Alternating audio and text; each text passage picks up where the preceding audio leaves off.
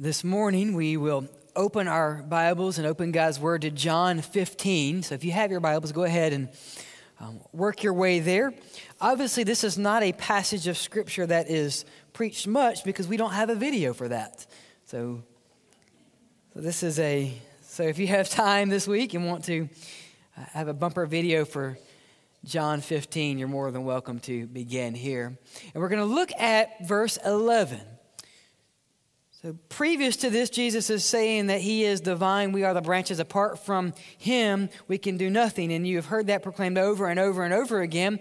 And then for whatever reason, we skip over the next several verses together. So I just want to take time today to encourage you. And sometimes you walk in church and some sermons, because of the text of Scripture, is hitting you in the heart and stepping on your toes from the moment you arrive. This is one of those sermons where I'm going to do nothing but encourage you today. So if you leave here discouraged, it is not my fault. You're leaving here discouraged because you just want to be. Not because God wants you to be. There's a difference there. So let's look at John 15, verse 11. Jesus Christ speaks the words and says, "These things have I spoken to you, that my joy may remain in you, and that your joy may be full. This is my commandment, that you love one another as I have loved you. Greater love has no one than this, than one lay down his own life for his friends. You are my friends if you do whatever I command you. No longer do I call you servants, for a servant does not know what his master is doing. But I have called you friends, for all things that I heard from my Father I have made known to you. You did not choose me, but I chose you and appointed you that you should go and bear fruit, and that fruit should remain, and that whatever you ask the Father in my name, he may give you. These things I command you, that you love one another." What does God desire for our lives? Particularly, what does God desire for your life? We're going to look at three things. Jesus, I believe, gives us a Saviors Plea. He says, I want you to know this morning that you can be filled with joy in Jesus Christ. That you can be filled with joy. Second is that you are loved and that you know that you are loved. And lastly, Jesus wants us to know this, that he calls us his friends. He calls us friend. And why would Jesus cement this in our hearts? Because immediately before this, Jesus says that he is the vine, we are the branches. Apart from him, we can do nothing. And after this, if you go home and read the passage this afternoon when you arrive home, Jesus is going to remind his disciples that the world hates you. So in between these two bookends, he reminds us that Christ himself, the Father, loves us deeply. And for that, we need to hear. Let's pray, Father. May we open up our heart to hear the message of love and redemption that comes from you and you alone. Lord, remind us that in Jesus we are full of joy. And not just to be filled with joy, but that we live a life that is joy-filled, knowing that you call us not only your servants, but you call us friends of God. Lord, open our minds to that truth, open our hearts to receive it, and open our lives to live it. And we pray this in Jesus' name. Amen and amen. First, I want to encourage you and say this. You in Christ can be filled with joy. You in Christ can be filled with joy. Hopefully you're listening. You're not very joyful at that yet, but by the end of today you will be. Verse 11, these things I have spoken to you that my joy may remain. My joy may remain. I want to give you 3 dates this morning. The first is, and hopefully my wife's sitting here, so hopefully I don't miss these dates. The first is July 29th, and these will mean more to her than it will to you guys. The second date I want to give you is June 25th, and the third date is January 30th. Now, for you, those dates really do not hold any significance, but for me, they remind me of days of great joy. Because I remember on July 29th at Casey, my father-in-law's church, standing up there at the front and seeing for the first time my bride walking down the aisle. And then looking and seeing my father-in-law. looking at my bride, seeing my father-in-law. But remembering the great joy seeing Casey come down the aisle, thinking to myself, Lord, why me? And then later thinking, Lord, what have we gotten ourselves into? But a day of great joy. I remember on June 25th, for the first time holding our son. And the joy that holding that child brings. For those of you who don't know, Dan wasn't here last week because he was with his child for the first time, little Hudson, and we're glad to have him back and a healthy baby. But holding that child, little Hudson, reminded me of holding Eli because he's about the same size and weight. And just remembering the joy that Christ had flooded my life with. And again, thinking, Lord, I am not worthy of this joy. And thinking again, Lord, what have we done?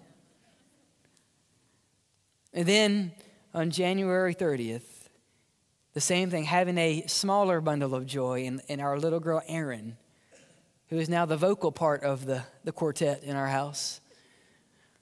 But to have that joy and say, Lord, why are we worthy to even have a glimpse of joy in our lives? And for many of you, you have those moments.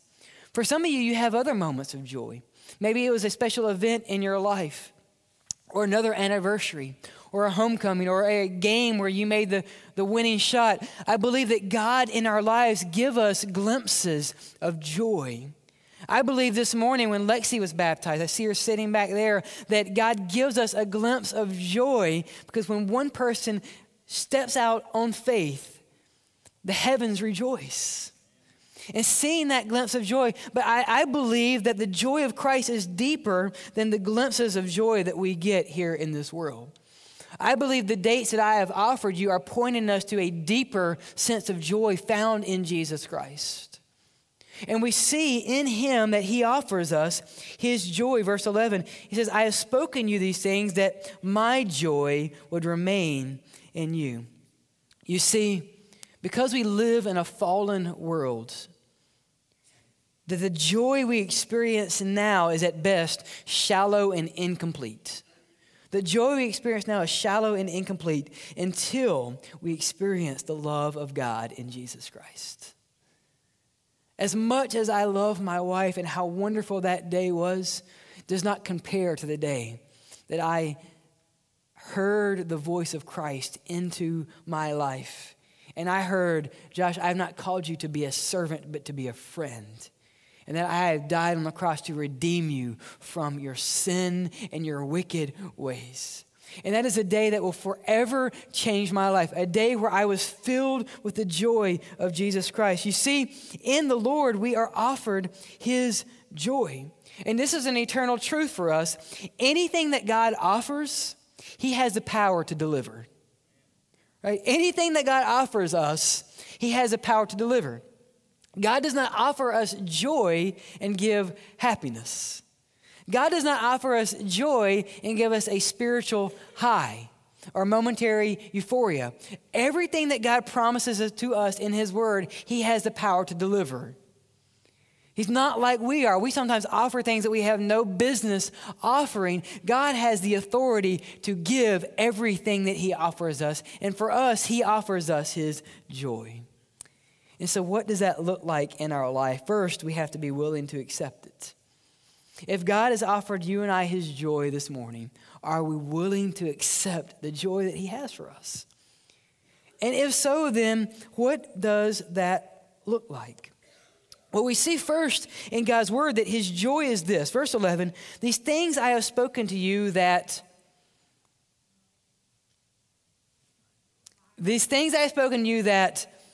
my joy. So who is the my here? It is our Lord and Savior, Jesus Christ. So the joy that he offers is his. It is personal. You know, we all need a personal touch every now and then. I was reminded of this because I got some junk mail yesterday, in fact. And I opened up the junk mail because it was from an internet company that I want to have in our neighborhood that we don't yet have access to. For some of you who are around, who are in the Moody area, you know what I'm talking about. So I opened up the junk mail thinking, man, we have service now. And inside the junk mail is what looks like a Post-it note. Inside the Post-it note, looks like a handwritten note to me, personalized Josh. And I look at it more closely and I realize it's not a personal Post-it note, it's a computer-generated image. Now, what does that advertisement company know? That we desire personal touches. And I looked at that note and I looked at it and said, this is counterfeit. And I ripped it up and threw it in the trash. And you know what I'm going to do when we get service? I'm going to call them and thank them. Right? But for yesterday, I showed them. Right? I am in charge of my house. But the joy of Jesus Christ is not counterfeit. The joy of Jesus Christ is personal. And how much do we need a personal touch of His grace, His peace, which He has already said in this passage He will give, and His joy. I think sometimes we go around life and we just don't see the personal joy of Christ in our life. We should know that our Most High gives you and I His personal joy and personal truth. And for that, I am eternally thankful. That we need to live out joy because God's joy is personal. Think about that. He is sovereign. He is high. Behold, our God who sits on the throne is the same God that says, I will personally give you my joy. He can send His angels and give us joy, and we should be thankful. He can send joy in the rocks, and we should be thankful. But He says to us, I will give you my joy. Man, what a wonderful truth that is. Not only is the joy of Christ personal, but look at this. It is, if it is coming from Christ, it is intentional, it is eternal, and it is supernatural. Yeah, G.K. Chesterton says it this way: joy, which is the small publicity of the pagan, is the gigantic secret of the Christian. Joy, which is the secret, which is the small publicity of the pagan, is the gigantic secret of the Christian. Why would he say that? The book of James says it another way. James says, count it all joy when you face various trials. Now, what does it mean to count something joy? It means that we should be intentionally pursuing Christ in our life. And when we do, we are found in joy in that. So are you living an intentionally joyful life? Some of you are thinking, well, no, I'm not going to be joyful. Why would I do that? Because Christ offers it. And the reason you don't see joy in Christ in your life because we're not intentionally living that. How can Paul look at everything that he's going through and say, I have all things through Christ who gives me strength? And before you think that means God has just filled up your bank account, Paul says, I know what it means to go without. And I know what it means to be full. I know what it means to be shipwrecked and attacked and persecuted. And yet in all things, I know the surpassing power of the greatness of my Savior. Paul says that he is intentionally living for joy. So are you intentionally pursuing joy? James says, are you counting joy daily? And I find this in my life. On the days where I try to count the joy of God, I don't have a number that gets that high.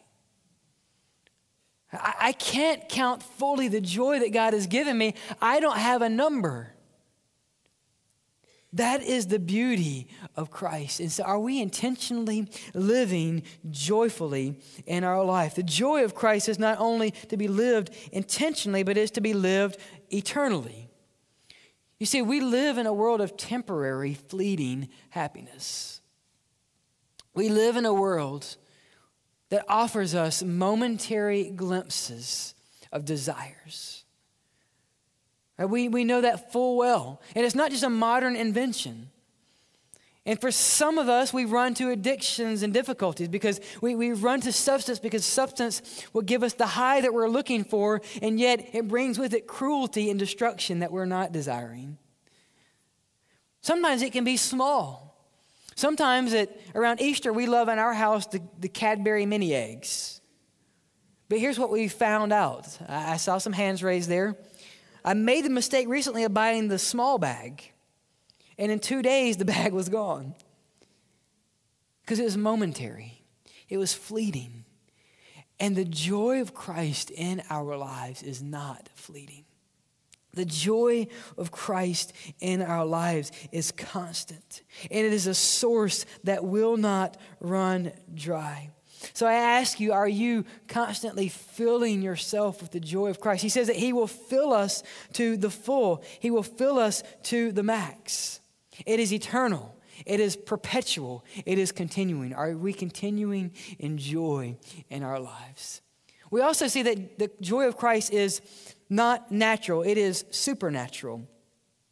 In John 14:27, Jesus says this, "Peace I leave with you. My peace I give to you. Not as the world gives, but what? I give you differently. Let not your heart be troubled, neither let it be afraid." So if the peace that God gives is not of this world, then the joy that Christ gives is also not of this world. And so I just caution us in this way. Be careful of the things that we seek that give us joy. Because if we are seeking joy in anything besides Christ, it is counterfeit, it is vain, and it is temporary. Natural joy will never compete with supernatural grace found in Jesus Christ. I'm reminded by a story I heard recently. One of the pastors that we listen to often in our house is Alistair Begg. And he related a story. He was preaching, and someone came up to him and slipped him a note. So I want to give you this, Pastor. And he went home and he read the note, and the note said this: "I have a friend that's recently diagnosed with cancer and has been in the hospital for months. And on his chart, one of the nurses wrote this on his chart that he found. He said, 'This patient is unnaturally joyful.' And then the next note was, 'This patient is inappropriately joyful.'" You see, this is the joy that Christ has for us. That we can look at cancer, we can look at difficulty, we can look at the births of our children in moments of great joy, and we can be inappropriately joyful because of the grace that is found in Jesus. This is offered to us fully. And so if the joy of Christ remains in us, then what? You might be saying, okay, I get it. We are offered joy. Now what? Where do we go from here? Look at what Jesus says. "These things I have spoken to you, that my joy would remain in you, and that your joy may be full." And so simply this: if we know Christ, then we know joy. If I know Christ, I know joy. And so this is what the world should be thinking now. If I know Christ, then I know joy. The world should look at us and look at this place and say, "You guys are inappropriately joyful. What's up?" And we should be able to look back at them and say, "If you know Christ, we have no choice but to be full of the joy found in the Holy Spirit." Now, that does not mean that we are arrogant or inappropriate in ourselves. That does not mean that we walk with someone that's going through cancer and pat him on the back and say, "It'll be okay." Because maybe the answer is it's not going to be okay. But that we as believers can look that in the face and say, "God, one day I will die because of my sin. And even in death, I will look death in the face and say, 'Death, where is your sting?' Because I have the joy of my Savior." His joy is full. If Christ, then joy. You see, Jesus does not fill us with temporary joy. He fills us to the max. I related this story on Wednesday night, and it held true on Thursday morning. Brad and I have a running joke. If you don't know Brad, he's to my right. The joke Brad have is when we ride together, one of us needs gas. It never fails. I could fill up my tank today, and if we ride together in the morning, I'm going to need gas, or vice versa. And so again, we're going to a lunch about the persecuted church, and we were running somewhat late, pastor late, which means we were going to be late anyway. And usually when you're running late, you jump out of the car because we didn't have enough gas to get to Pell City. So we said, you know what? I'm just going to put enough gas to get there. So I think I put $10 in the tank, and I sped off and left. And I began to think about that again and said, "Lord, how foolish of me sometimes. This is how I treat my spiritual life. that you are offering me fullness of joy. And I am so rushed that all I want is a quarter tank of joy. And you know what happens when we are hoping and praying that we can just get a glimpse of joy on Sunday mornings? You know what happens tomorrow? That when we don't fill our tank in our cars and trucks, you know what happens? The yellow light comes on more quickly. Hey, you're approaching empty. And you know what happens when we don't let Christ fill us with his joy? That we get to Monday morning and we say, well, where's my joy? And the Lord says, but if you would abide in me and I in you, then my joy would remain. So I'm going to ask you today to lean into the grace of Christ. Let his joy be full in you. And it's okay to let the world see that. It's okay to let people know that we're joyful. You don't have to look like Bitter Betty. And that's for the men. I don't know what the women look like. But we don't have to look like we're empty with joy. We should show the world that we have fullness of joy. That they might ask, what is your problem? And we can say his name is Jesus. And he has filled me. I don't deserve it. I don't know how. But he has filled me with his joy. See, the joy that orients my life now makes me joyful for the things that bring Christ joy. That I can look at the things that bring God joy and say, Lord, those things now bring me joy and make my joy complete. And so the question we have to ask ourselves is this: Lord, how should I trust you today? Because his joy is not a secret. It is found in Jesus. And so how is God asking you to open up your life and say, lean into my joy. Trust me, I got this. His joy is offered. And if his joy is offered, take it. Embrace it and live it out. So first, Christ wants you to know his desire for your life, be joyful. And not just be joyful, but be filled with joy. Secondly, Christ says this morning, remember that you are loved by your Father. You are loved by your Father. Verse 12, this is my commandment, that you love one another as I have loved you. This is Christ speaking to his disciples and now speaking to his church, speaking to his bride. You see, the chain of love that the Father has to the Son is the same chain of love that the Son has for you and I. You are loved. So let's just say it. That way, at least if we don't hear it here, that we hear it in our ears, that we are loved. You ready? 1, 2, 3. We are loved. But why is that so hard for us to hear sometimes? Why is it so hard for us to say, God, you love me?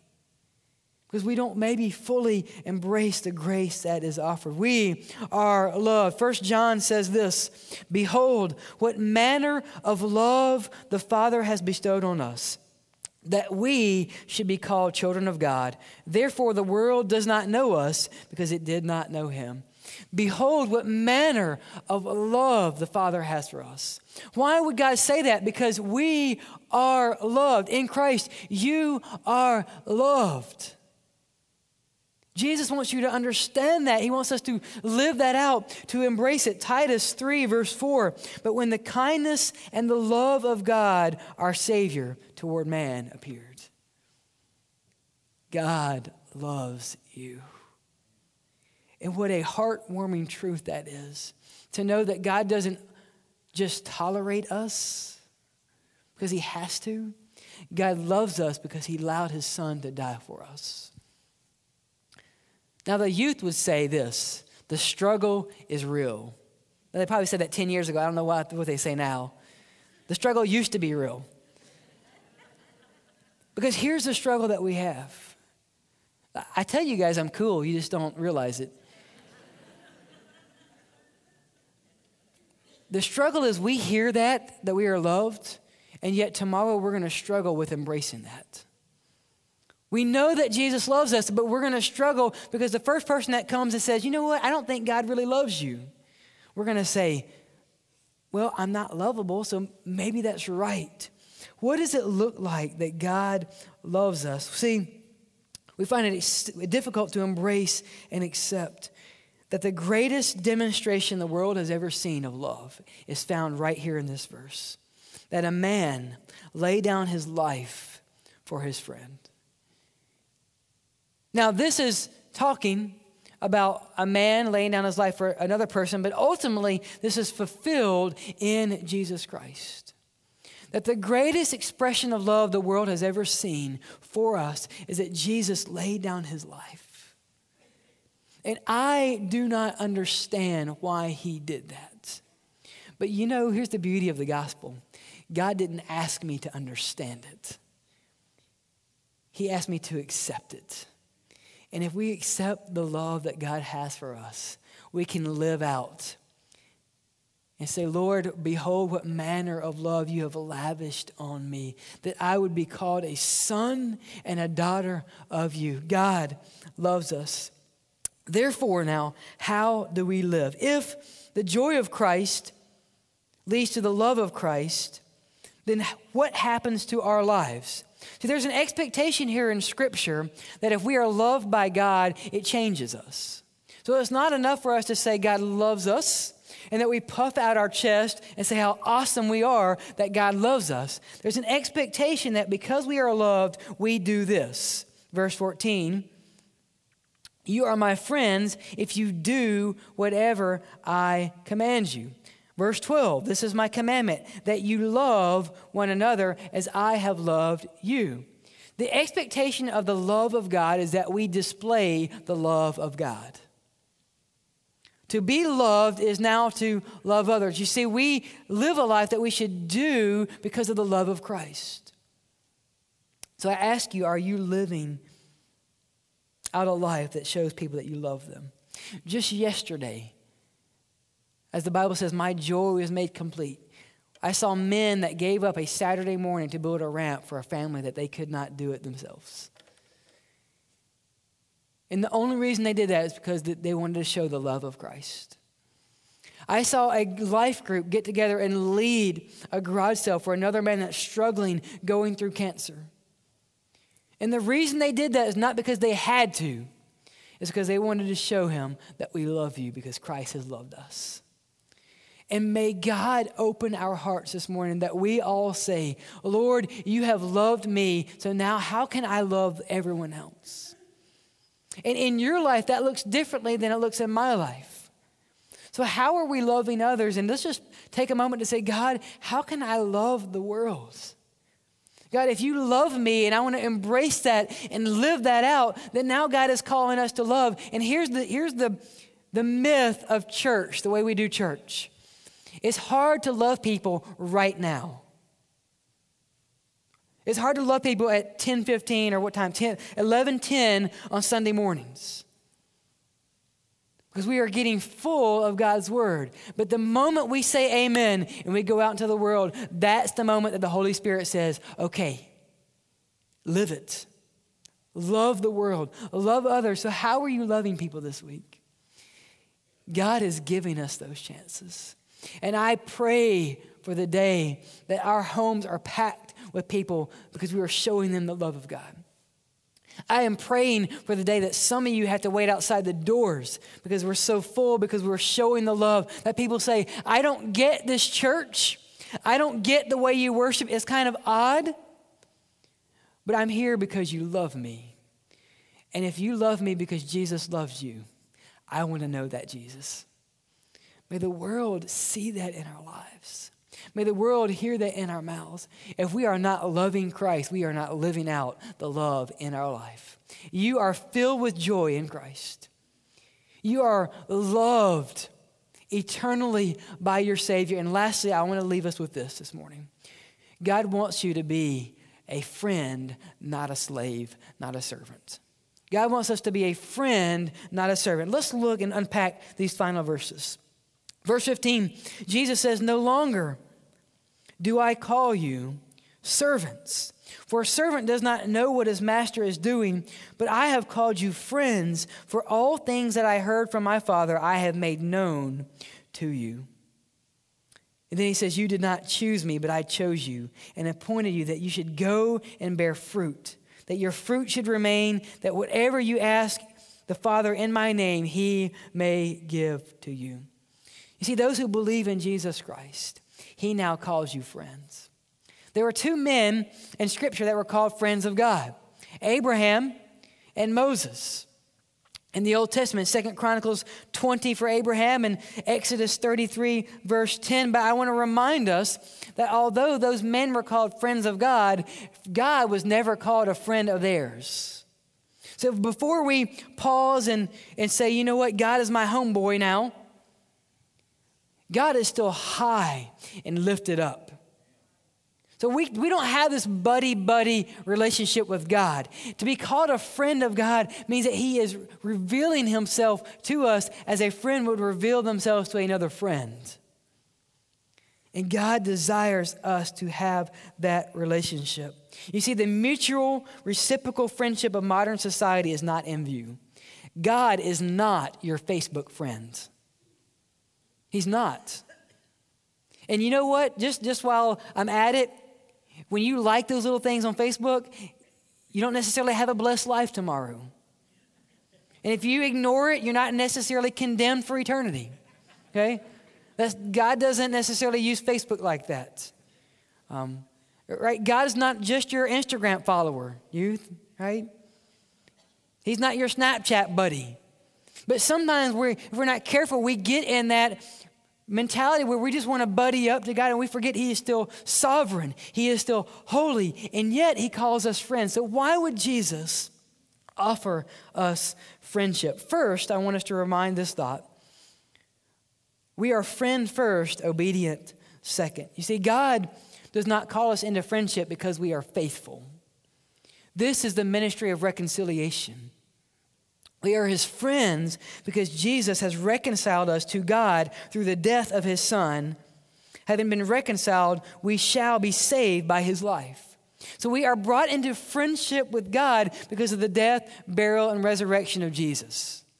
God is not your friend because you like him on Facebook. God is not your friend because you are coming to church. God is not your friend because you're baptized. God is your friend because Jesus Christ laid down his life for us.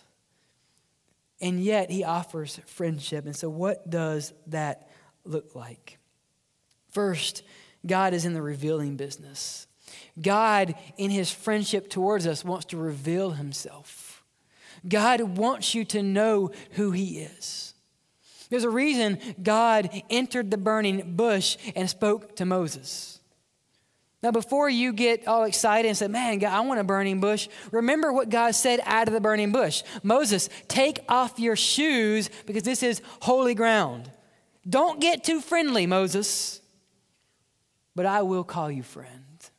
God is revealing himself. He desires to reveal himself to you. You say, well, Pastor, how does that happen? I would love to know about God. How does he reveal himself?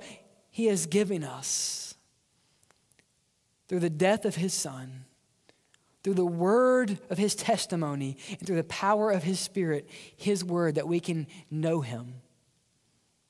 That we know him, that when we open up the Bible, it's not just a book. It's not just a book where we fill our minds and say, you know what, let's read about the historical Jesus. Let's learn about this God that spoke things into existence. It's important for me to know God is revealing himself through us, to us, through his Spirit in his word. That's why his word is so important. That's why his word is living and active, because there are days where I open up God's word and I read one verse and I close it and say, I don't want to read that. Because God, you're revealing things about yourself that I don't like about myself. And God says, but the closer you draw to me, friend, the more you will know about me. That we would open ourselves up to his word. John Wesley once reminded in his testimony, he said this, looking back on his conversion in latter years, he described it as a time when he exchanged the faith of a servant for the faith of a son.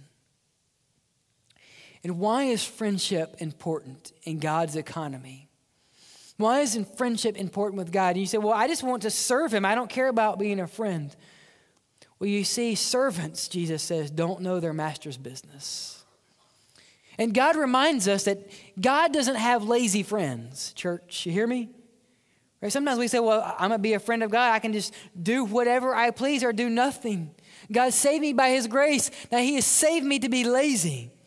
God doesn't have lazy friends. But God is revealing himself. That way we can know his business and that we can see the full blessings of the Father. And in the ancient world, we know this.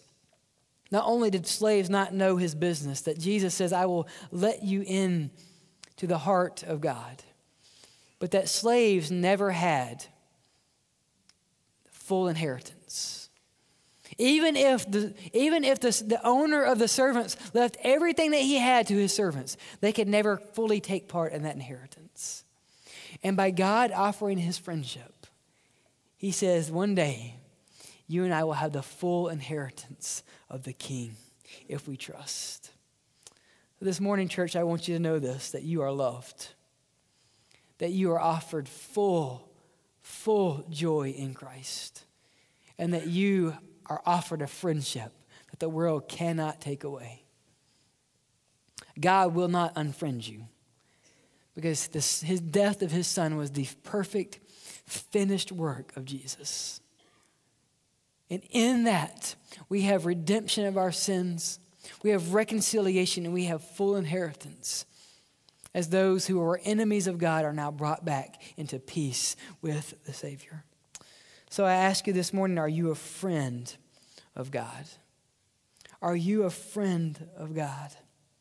2 Peter 3 says this, the Lord is not slow concerning his promises, as some count slackness, but is long-suffering towards us, not willing that any should perish, but that all should come to repentance. See, God's desire is that everyone in here be a friend of the King. That God is drawing us into himself. How do we know that? Because he sent his son to die for everyone. That through Christ we might know God and be known through him. But I also know this, there are people sitting here today that I believe are not friends of God. You are enemies. And if you do not humble yourself, look at your sin and say, God, you sent your son as the answer, as the forgiveness. You will not have friendship with the Savior. But said a positive way is this, if you would look at your sin and say, God, I am not worthy to be a friend. I have fallen short, but Jesus died for me. And I know some of you are going to ask this, well, Pastor, you don't know what I've done. You don't know how much of an enemy of God I am. The Bible would say this, God knows. And yet while we were still sinners, Christ Jesus died for us. That we who were the chief of sinners might be called friends of him. If you have never put your faith in Jesus, he is offering you eternal friendship. He is offering you eternal friendship this morning. And I'm going to ask you in a couple moments to respond. That if you have put your faith in Jesus or need to put your faith in Christ today, that you would respond in this moment, not waiting till tomorrow, because none of us are guaranteed that. But that you would say, Lord, I will take a stand for you because you took a stand on the cross for me. Maybe you're here and you say, well, I know the Lord, but I just don't feel like I'm loved. I want you to know in your mind that you are loved by the Savior through his son. And not just know it here, but I want you to live that out. I want your heart to embrace the fact that you are loved because Jesus offers us that. So live a life that is loving because you are loved. And if you are struggling here because like me this week that your gas tank spiritually came on today. And you say, you know what, I have come in this place on empty. And I just want a quarter tank of God's goodness. Just give me a glimpse. God doesn't offer a quarter tank of his Spirit. But what he says is, I will fill you in fullness of joy if you remain. So maybe this morning you need to respond and say, God, I have been living on empty for far too long, and I have not embraced the truth that you have given me fullness of joy. And for that, we should be eternally thankful. Let's pray. Father God, help us respond